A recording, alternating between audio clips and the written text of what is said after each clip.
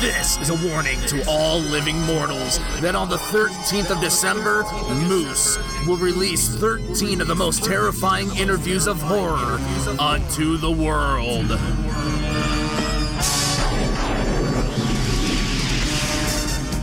That's right, 13 brand new episodes in the month of December, leading up to our season premiere. And until then, Horror Hounds, mash on.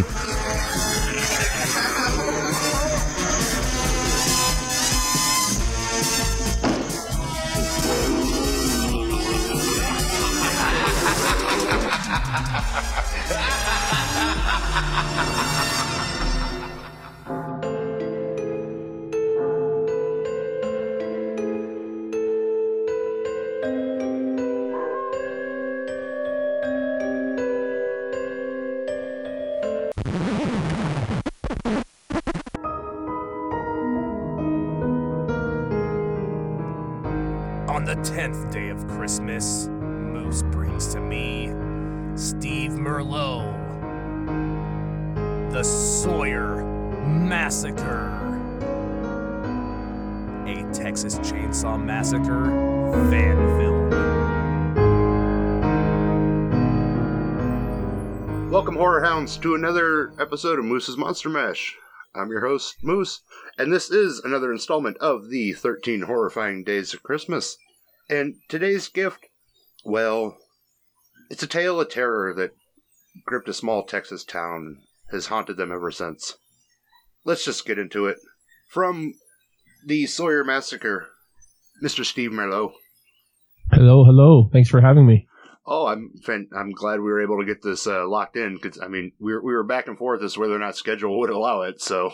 Yeah, I know, and schedules can be tough sometimes. You know, and this is one of those movies that I really wanted to talk about, because I remember seeing the Indiegogo campaign announcement, and I was like, okay, it's definitely an interesting idea, which leads me to where I wanted to start. This is, and the movie starts off, it's the unofficial prequel to Texas Chainsaw Massacre. Why a prequel? In everything in fan films right now, you chose to do a prequel. Why? That's something that took a lot of thought. It was mostly about picking a time period that felt relevant. So it wasn't to do a prequel to tell an origin story or anything like that. It was, I wanted to choose a time period that I felt was going to have some significance to it, that made a mark in the social climate that was, an important time, for the U.S., but also a very dark time overall, with the Vietnam War starting and all that kind of stuff. So I wanted to make sure I had a time period that felt symbolic, and also, but something that could also contrast a lot with what's relevant today, So at the time I wrote it, actually, it was actually 2019 when I more or less had the finished. We did make changes going into shooting and stuff like that, mostly due to locations and stuff like that. But it was in 2019 before the pandemic, and it was amazing when the pandemic hit, how much I could go look at my script and say, "Oh my God, there's references to the pandemic in this movie," without even having known that was going to happen at the time. There's Grandpa talking about this virus, and it was he's talking about the virus of the human race. Yeah. Stuff like that. But there's just these little subtle things, and hey, that is relevant today. Now, it's more relevant now than it was when I wrote it. So, I was. It was just about choosing a time period that I felt like this was a significant time to talk, to set your movie, because that was one thing that was great about the original. It was a product of its time, and it really reflected on all the miserable things that were happening in that time period. So I wanted to kind of do the same. I wanted to represent it in that same manner. Well, and you're obviously a fan of the original movie. So when you sat down to start this project, what was the spark that was like, yep, I want to tackle because if you look at the fan film world right now and indie film world right now, it's flooded with Jason, it's flooded with Michael, and here you come with Leatherface. What about Leatherface just as draws, and not just you in particular, what do you think draws people into the Leatherface character? He's very disturbing in my opinion. I know that some people view him as a sympathetic character, and to an extent he is, but to me there's nothing, he's so real. I guess that's always been my thing with horror. I want to feel like something is real, because that's what scares me the most, is what actually feels like it could happen.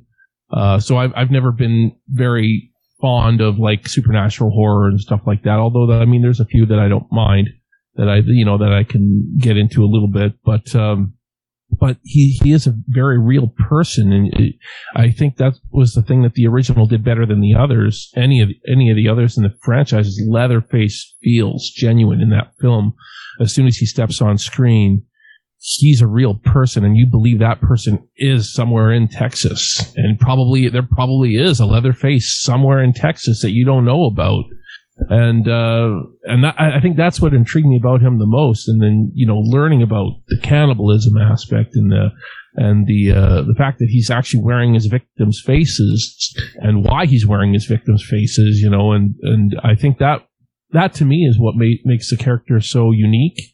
And there's still some ambiguity behind him, it's you don't know his real name, at least not in the original. They've always kind of, his name is Bubba, or his name is Jed, or I don't know what his real name is, but in the original, he was called Leatherface, and that was all he was called. And the hitchhiker was called the hitchhiker, and the cook was the cook, and Grandpa was Grandpa. Who are these people? They didn't even have the Sawyer name back then. I was hesitant to even call my film The Sawyer Massacre, just because I wanted to keep that ambiguity behind. I wanted to really only reference the original, but enough people convinced me to call it The Sawyer Massacre. So I don't know. I'm still not. I've never been a fan of the name, but once I went for, committed to it. I really committed to it. So, but there's a part of me that thinks it's in some way should be just called the Texas Chainsaw Massacre of '65 or something like that. Just to keep it still Texas Chainsaw Massacre, I guess. But yeah, for all those reasons, to me, Leatherface, at least the original interpretation of the character, the original version of the character, he's just the scariest horror villain in my mind. Anyways, the whole family is really terrifying when you really look at it. But yeah, Leatherface was the poster boy, I guess you could say, and it's pretty terrifying. Oh yeah, it's funny that you said that. One of the things that you really liked about the original was that the original was a product of its time, and what I found throughout watching Sawyer Massacre is that, and I don't know if it was intentional, but you kind of lean into Leatherface being a product of his environment, which has always kind of been that, they made him the way he is, which lends back to that, sympathetic character. So I just thought the parallel there was pretty cool, that it just kind of locked in. Yeah, that was definitely intentional for sure.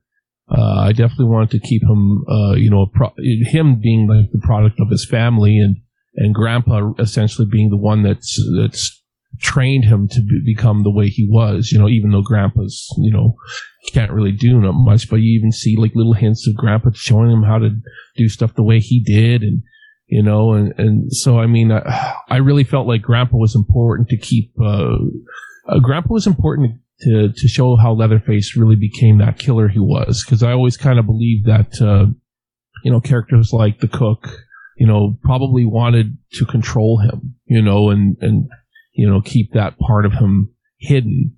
Again, that's up to interpretation, but, I really felt like there was a bond between Leatherface and Grandpa. Even when I watched the original, you see Leatherface, I think you see Leatherface kind of even give him a kiss at some point in the movie. I can't remember. I'll have to double check that, but there's you can see there's a bond between Leatherface and Grandpa. And I think you can really tell that Leatherface really loves Grandpa.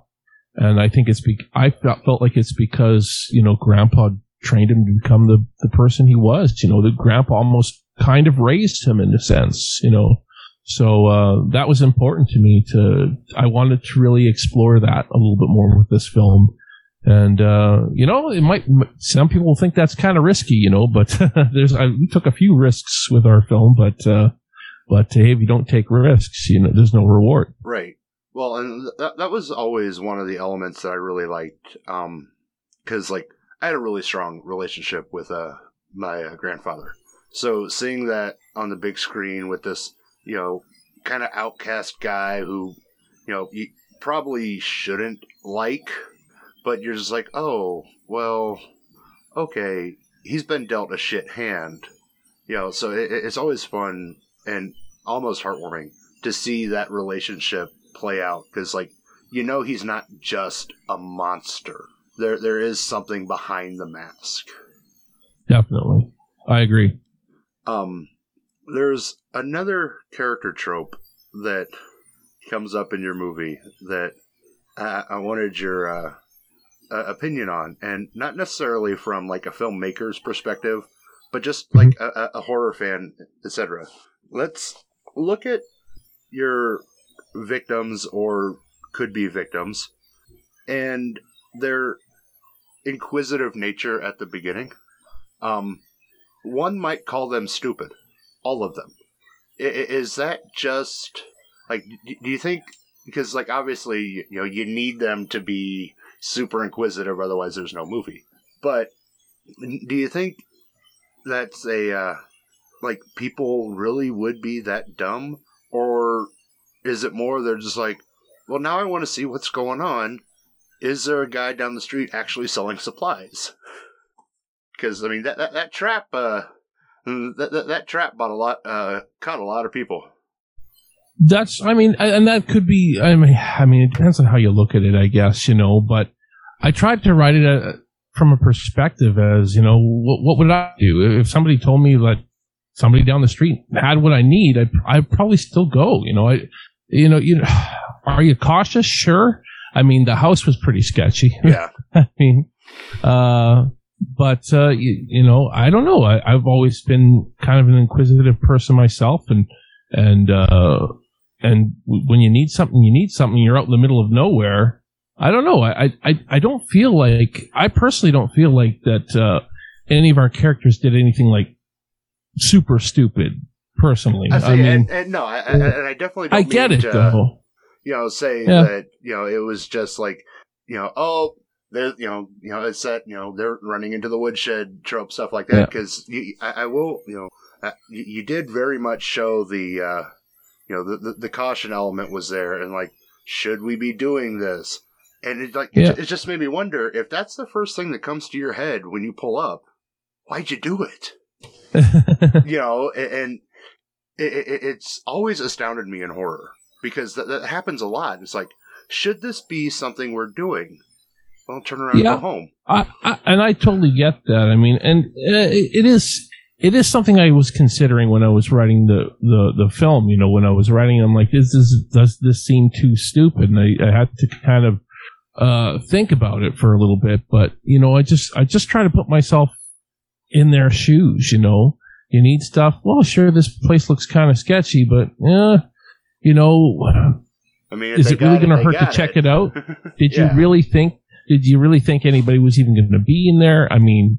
You just kind of play it by, I don't know, you just kind of play it by what you would actually think if you were there in that situation. Would you actually think there's anybody in that house? Probably not, but is it worth to look? Sure, have a look. I've always been curious. I've gone into old houses, that look like they were abandoned or probably were abandoned. And, just you never think that some guy with a chainsaw is going to come out, and you would never imagine that in a million years, but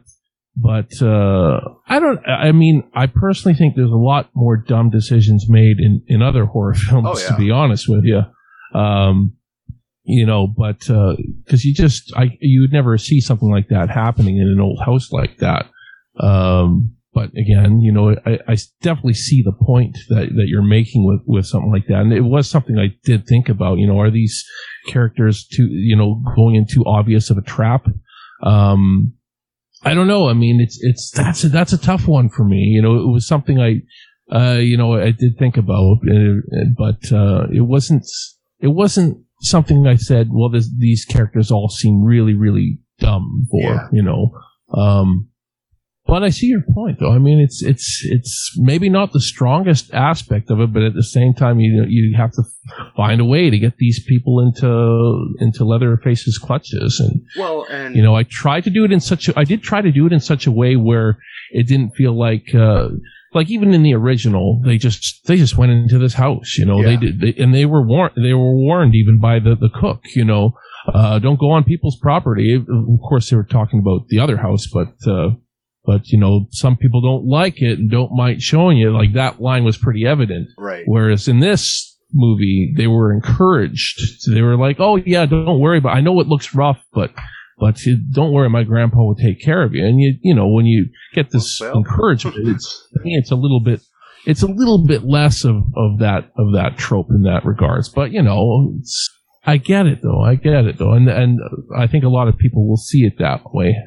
Oh yeah, and you know, like I said, I want to clarify. You know, like it's definitely not a knock in any way. It's just. I know, but I mean, I do kind of knock myself a little bit on stuff like that. I mean, I do see issues I had with the script, and I think I should have done this a little bit differently. Well, and you're not just you're that particular, like other your life, though. What's that? I said you're going to keep tearing it apart the rest of your life, though, because you did it, you probably. put it out, and you're going to keep finding things that. I mean, it's part of my nature as an artist, you know, to critique my own work, you know. But you know, I mean, at the end of the day, I know I have to move on and make other stuff, but you're never satisfied with your own art. I think at the end of the day, right. You know, it's definitely by far from a perfect film, but it's good. I think it has its good positives. I guess so. It did. You know, I mean, you promised a movie in the realm of Texas Chainsaw Massacre. It's shot well. The kills are great. And it's a solid story. End of the day, I don't know about everybody else. It's all I care about. That's good. I mean, I hope people think it's a solid story. I mean, I wanted to make something more character driven. Mm-hmm. And I know that a lot of people aren't going to like that. You know, when it comes to horror, they just want to see kill, and who cares about the characters, you know? But and I do kind of think that with as far as, you know, making the dumb decisions, you know, does that take away from the characters? Because I really tried to set up the characters to be likable. That was my biggest goal, is to make sure every character felt like a genuine likable person. But at the same time, you got to see how they get into trouble, you know. But it is always a risk when you write something that's kind of more character driven, that people aren't going to care about the characters. Who cares about characters in horror, right? Let's just see them get killed. I don't know. I care about characters. Well, see, and that's such a double-edged sword right there, because in horror and horror specifically, if it's not character driven, people will gripe that you didn't care about the people that were dying. It was just a gore fest. Then on the flip side, if it is character driven, it's, I wanted more death, I wanted more gore. And it's like, this was a boring movie. I've heard that. Well, you can't have it both ways. I know. You're damned if you do, and you're damned if you don't. You know. So I mean, it's I mean, at the end of the day, I mean, I knew I wasn't going to please everybody with this movie, and you know, some people went into it thinking they were going to love it and didn't. And hey, that's okay. You know, it can't be for everybody. But you know, I'm happy to see we do have a decent audience for this movie, because I wasn't sure. Like, I'll be honest, man. Before this thing was released, I was like, I don't think people are going to like this movie, because I can see all the flaws. I see every little flaw in this movie. I can see all the things I was trying to do that I couldn't do due to budget, and the locations were just not quite what I was hoping for, and all these elements that were against us, against any movie made on 5 figures, rather than 7 figures or 8 figures like a Hollywood film. But we made the movie. We told the story, at least, and I think that's why the majority of the audience likes the film.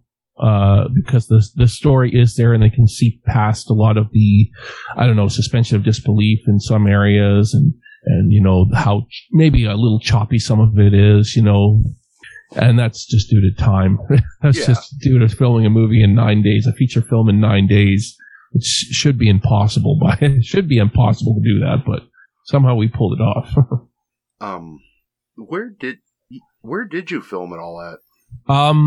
It was in various locations in Central Texas, but most of it was filmed in a little town called Bartlett. That's just about, it's about 45 minutes northeast of Austin.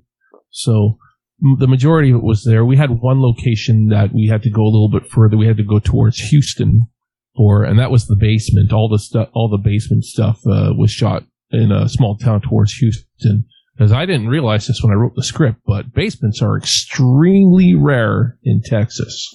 Extremely rare. So I had to get creative with that. But a little bit of a drive out of the way, but a couple hours. But we made it work.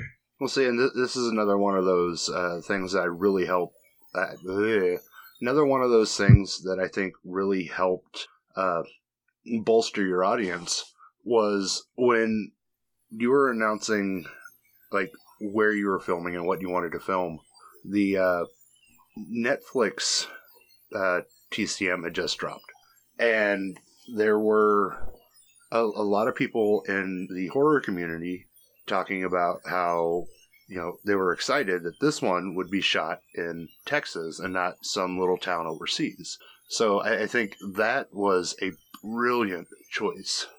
Why, thank you. And, at the time when before I started, before I really went into pre-production on this film, I really thought, man, it would be so awesome if we could actually film this thing in Texas. I'm from Western Canada, and, I was prepared to shoot it here if I absolutely had to, but I always thought it would be a great goal to actually raise enough money to film it in Texas. And I didn't realize it at the time, but holy crap, that was smart marketing, because, everybody knew that this new Texas Chainsaw Massacre film that came out this year was not being shot in Texas. And I think there was a lot of people actually disappointed that they went overseas again. There was the second time that they went to Bulgaria to create Texas. To create Texas with some set that was an obvious set. I mean, if there's one big eyesore in the new Texas Chainsaw Massacre, I think it's that town setting does not feel authentic whatsoever. But, I won't get into that too much because, hey, you know what? that movie has some positives too, but, when I was promoting shooting this film in Texas, I would get people reaching out to me. Are you going to shoot it in Texas? Because if you do shoot it in Texas, I'll support. And I was like, yeah, well, I will have to see how much we raise. I was like that at first. You support, I'll shoot it in Texas. Yeah, exactly. That was pretty much it.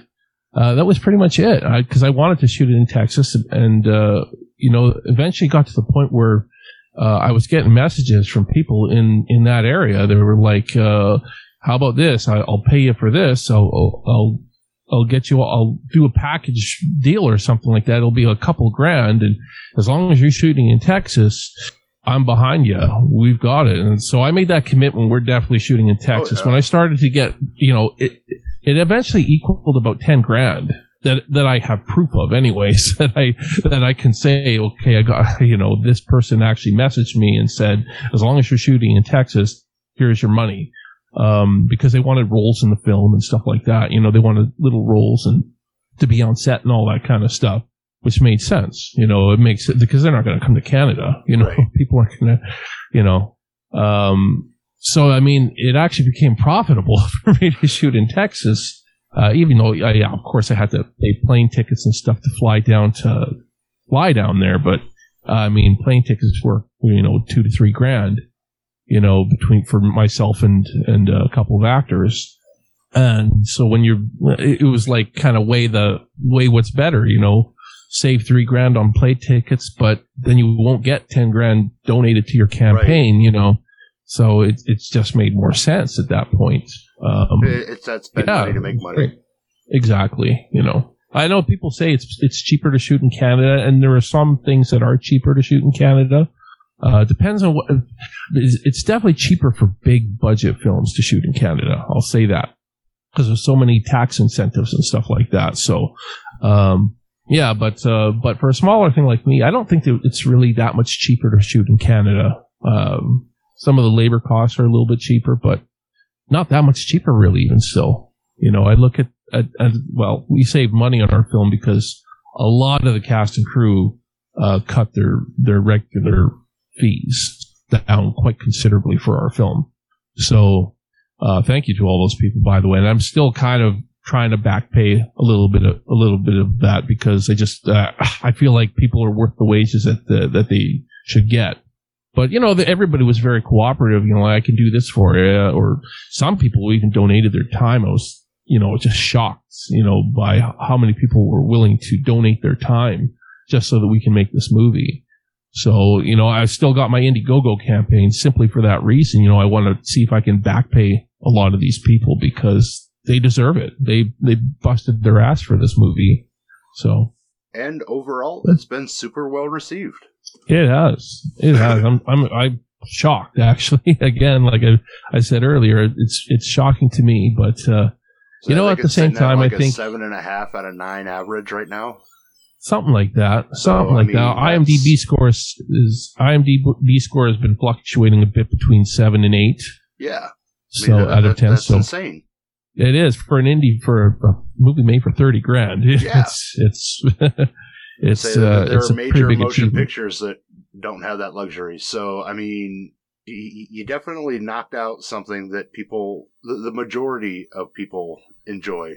Of course, you have some detractors, but you always will. You're going to get, if you don't get haters, you didn't do something wrong. You're doing something wrong. Yeah.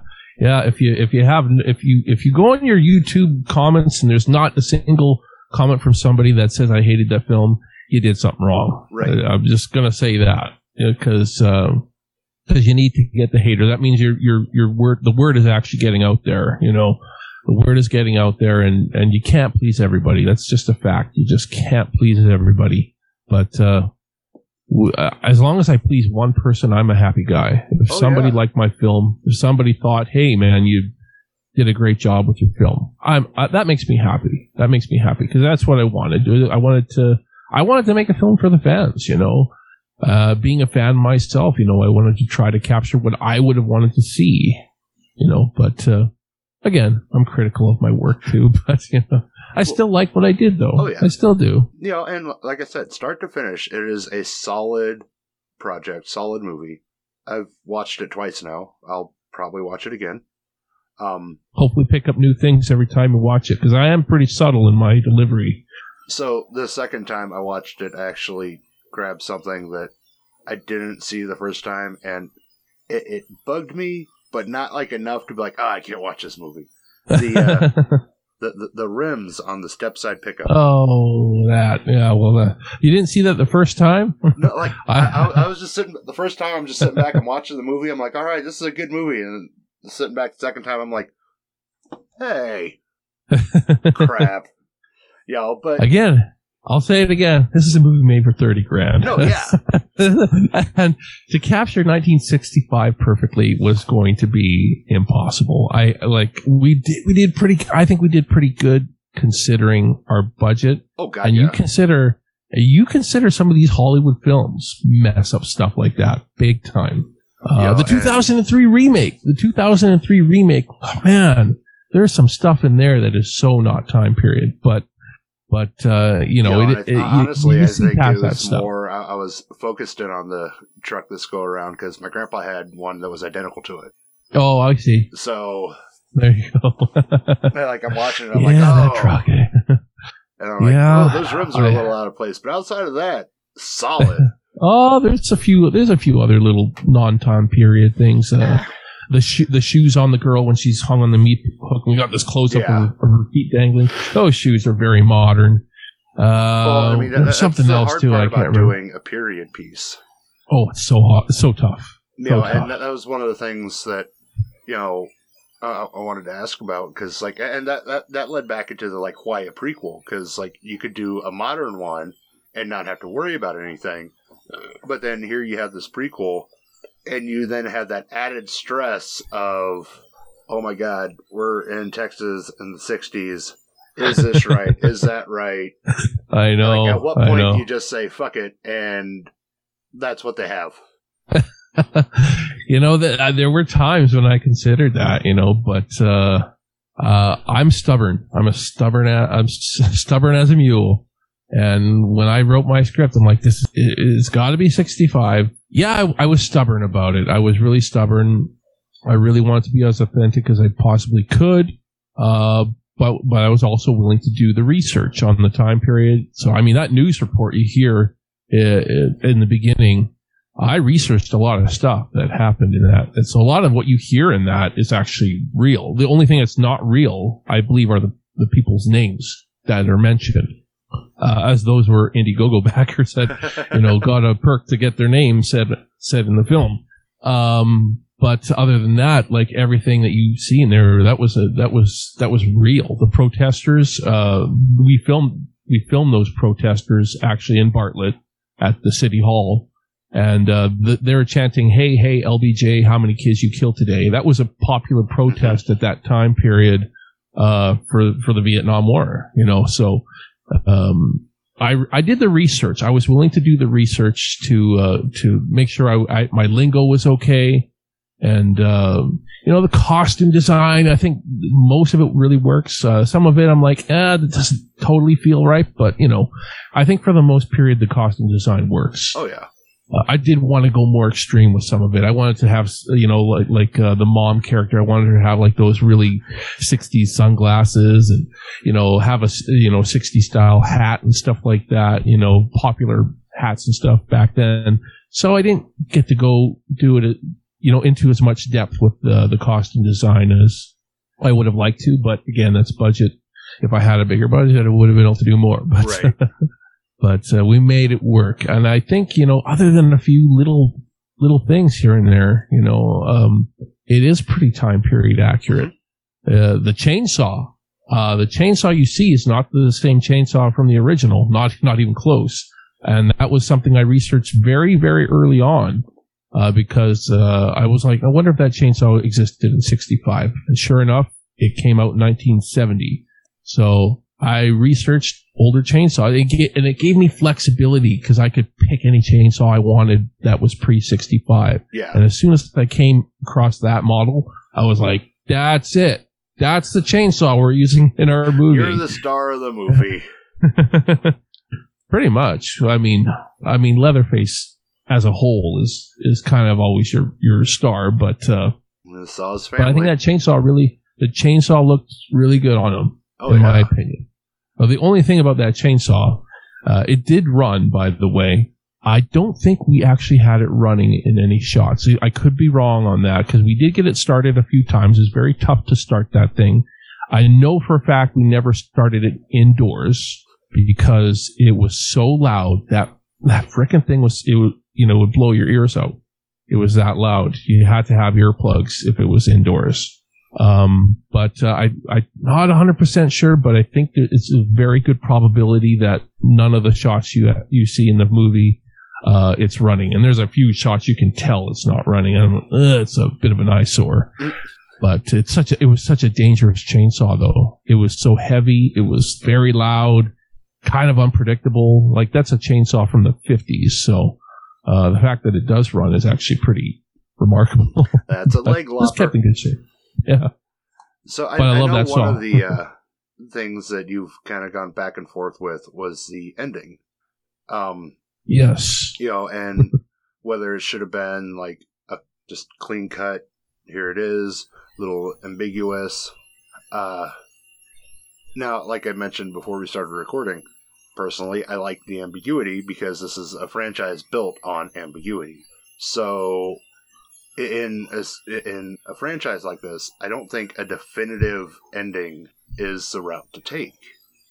In that, I agree. You always have that, well, do we get more? It always leaves you wanting more, especially in a sense where you're making something that came before. I think it almost has to be ambiguous, because otherwise you're saying, nope, this is exactly what happened, and then 5 years from now they pick back up, and this is where the franchise starts. Exactly. That was important to me. I totally get what you're saying. I think if your ending is too cut and dry for a film like this, the talking ends there with the fans. It's like, oh, that's the ending. Whereas ending like ours, it has some ambiguity. It does play into one possibility as being like your most likely possibility, but it has enough ambiguity that it has people building theories, and I think those theories, those really intrigue me. I love hearing what fans think could be the possibility. Is this, is it a positive outcome? Is it a negative outcome? Of course, we really, really lean towards negative, but, I think there's a few positive people out there that could think that the best possible thing could have happened. But, the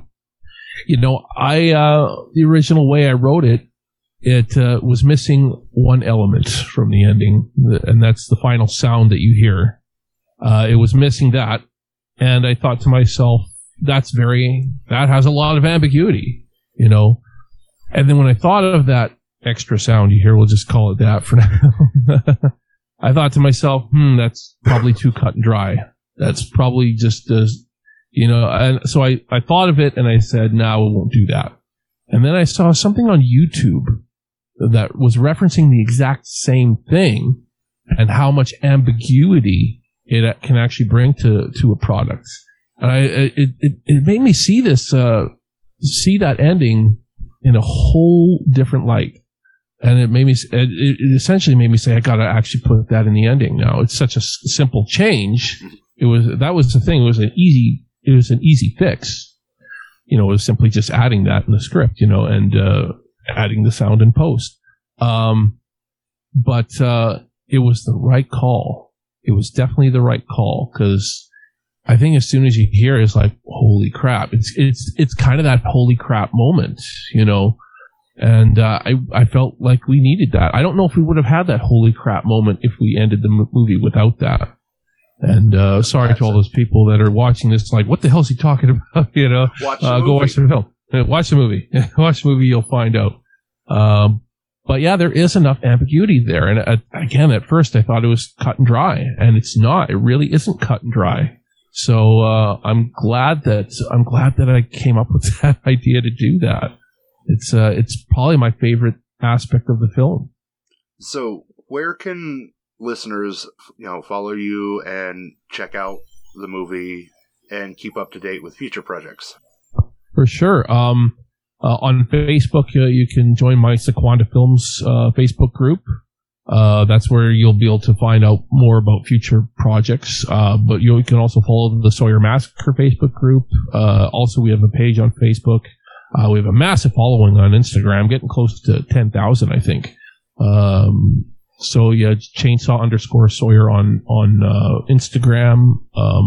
We have Twitter as well, Massacre Sawyer. Slasher app, all that. I'm everywhere basically, and our YouTube channel is Sequanda Films on YouTube, so go check that out, and that's where you can watch the film and watch any of the trailers, and watch even some of my past short films that I've made. Hell yeah.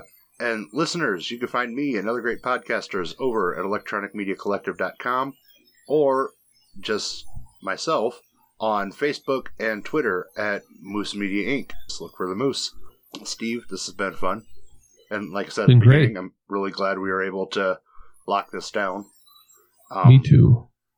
Here, a few months, maybe come back, do an actual dive into the movie, because there's so many things I want to talk about, but don't want to talk about yet.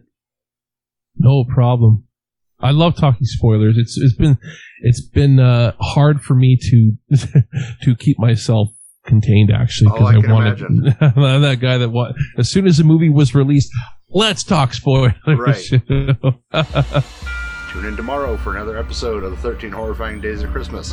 Head over to YouTube, check out the Sawyer Massacre. Steve, this has been great. Thanks for having me. Until next time, Horror Hounds, mash on.